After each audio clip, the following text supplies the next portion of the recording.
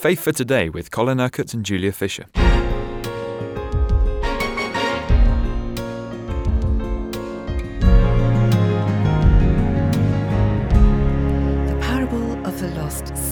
As told by Luke, we're looking at the kingdom of God, and this is one of the parables that Jesus told. Again, Colin, we have to really get under the skin of these stories to fully understand them, don't we? Yes, this is often known as the parable of the prodigal son. Here in the NIV, it's called the parable of the lost son. I think it's unfortunate, these titles, because really the central character in this parable is the father. It's a parable about a father who had two sons. And both the sons acted in wrong ways. But it's what the father does in relation to them that is the real key. Now, yesterday we looked at the parable of the Good Samaritan. And we saw that that's a parable about putting the life of the kingdom that God has put within us, putting the love of the Holy Spirit that He has given us as believers into action. That it's not a question of saying we love people, we have to put love into action. And I was making the point that this is what God expects. It is not enough for people to make some kind of act of commitment to God or to say that, I have been saved because I've given my life to Jesus. What God then expects is for us to live the life of His kingdom here on earth. And we will be judged not as to whether we have received the life of the kingdom or not, but whether we live the life of the kingdom, because Jesus says that everyone will be judged according to what he has done. So the question for every born-again believer on the day of judgment will be, have you lived the life of the kingdom while you have been on earth? Because Jesus taught us to pray, may your kingdom come, may your will be done on earth as it is in heaven. In what way have you lived the life of the kingdom? Have you done that by practically loving God, by loving others? And so this parable is also about the present reality of the kingdom and how we live in the life of the kingdom now. Now, it's in two distinct parts. What the younger son does, and then what the older son does. So we'll look at it in two parts. We'll read the first part now. There was a man who had two sons. The younger one said to his father, "Father, give me the share of the estate." So he divided his property between them. Now, let me just pause there. The father is the one who owns the inheritance of the sons. Now, when we become born-again believers, we become sons of God, and we have an inheritance. We are co-heirs with Christ.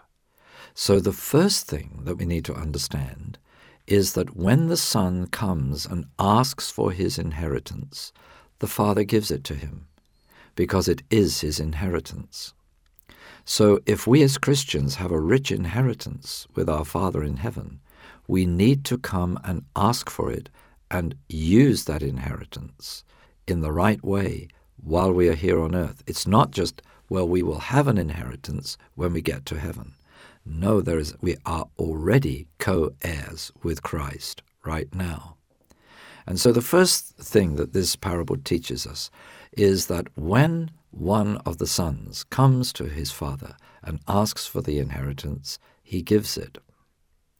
Now, I've heard preachers say the father was unwise to give his son the inheritance because he was obviously going to misuse this inheritance. But, people that talk like that just totally misunderstand God. They don't understand, really, the nature of God or the love of God. You cannot accuse God of being unwise because He is wisdom, but He is faithful to His promises. And if He has given an inheritance, then He has given that inheritance, and whoever lays claim to that inheritance will receive that inheritance. And if you think about it, the first part of our inheritance is the new birth, is the life and power of the Holy Spirit, is the gift of the kingdom God has already given us. Are you telling me that God should not give his Holy Spirit to anyone unless they're going to live perfectly, unless they're going to perfectly obey the will of God in their lives? If God was to do that, then nobody would ever receive anything from him. God, in investing his life, in allowing Christ to come to live in us by the power of the Spirit, knows full well that many of us are going to abuse his presence, we're going to misuse his gifts, we're going to sometimes ignore his presence and ignore his gifts and still going on living in our own strength. But God has still decided to invest himself in us. It just makes the point that these stories are so familiar, but you still need revelation to get to the real depth of the meaning, don't you? Yes, I mean, I felt when we were talking about the Good Samaritan yesterday, we hardly scratched the surface of what is contained in that parable. You know, that the Pharisees, the teachers of the law, always did things in a very flamboyant way. If they were giving to the poor, they wanted everybody else to know what they were doing so that they would be applauded and well thought of. But here is this Samaritan, this outcast, who does this very secretly and very privately. He just looks after the man and pays for him to be cared for. There's no flamboyance, there's no look at what I've done, there's no parading his good works in front of other people. He just quietly gets on with it. And it's still true today that some people do all kinds of good charitable things for others, but they want others to know about it. They want applause, they want appreciation, they want recognition.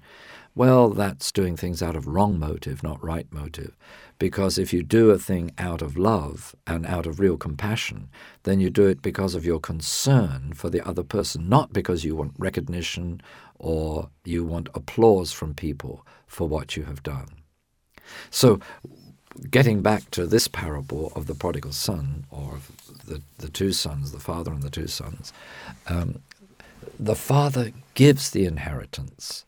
So every one of us must understand that this is why Jesus said, ask and it will be given you. Seek and you will find. Knock and it will be opened to you. Because, you see, we have an inheritance that we can take hold of because we belong to Christ and are made one with him once we are born again, once we have entered into the salvation of God. Anyway, let's just read on in the parable. Not long after that, the younger son got together all he had, set off for a distant country, and there squandered his wealth in wild living. After he had spent everything, there was a severe famine in that whole country, and he began to be in need. So he went and hired himself out to a citizen of that country, who sent him to his fields to feed pigs. He longed to fill his stomach with the pods that the pigs were eating, but no one gave him anything. Let's just pause there again, because you see, this young son has received his inheritance, but he squanders it. Why? Because he uses it on himself, not to love other people. He goes off the rails. He goes off the rails, but the reason why he goes off the rails is because his whole attitude towards life is to please himself and is to live for himself. Now, if we belong to the kingdom of God, if we're living the life of the kingdom, then we're living for God, and therefore we're living for others. To love and to bless others, to encourage and to reach out to others. We are not living for ourselves. And you see, what Jesus says is, if we live for others, we will ourselves be blessed. If we give, we will get. Good measure, pressed down, shaken together, running over. We will not actually be the losers by living for others. We will gain infinitely more. Because if you live for yourself, you lose everything. And this is what happened to this man. He lost everything. Now, there's lots of very wealthy people that live for themselves, but actually in the end, they will lose everything. You know, it's a common saying, you can't take it with you. But they actually will not have eternal life either, because they have just lived for themselves, to please themselves. So they are, living a godless life and will have a godless eternity. But here with this is a son This is a parable about the kingdom of God. It's not talking about somebody in the world. It's talking about a son of the Father. So he squanders, he wastes all the riches of the inheritance that he has been given. And he ends up with nothing, in the very depths of depravity, really.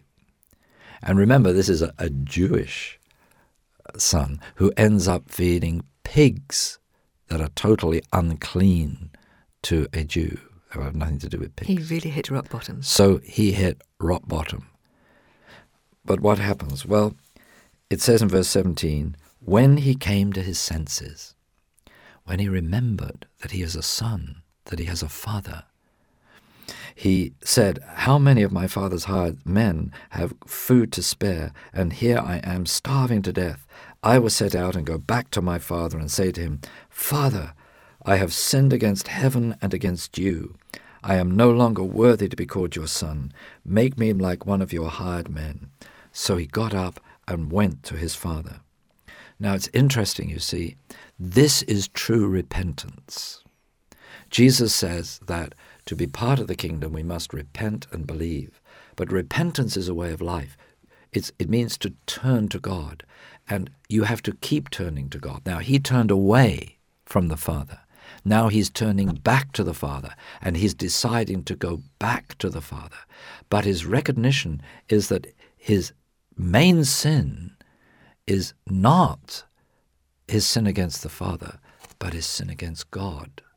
I have sinned before heaven and before you.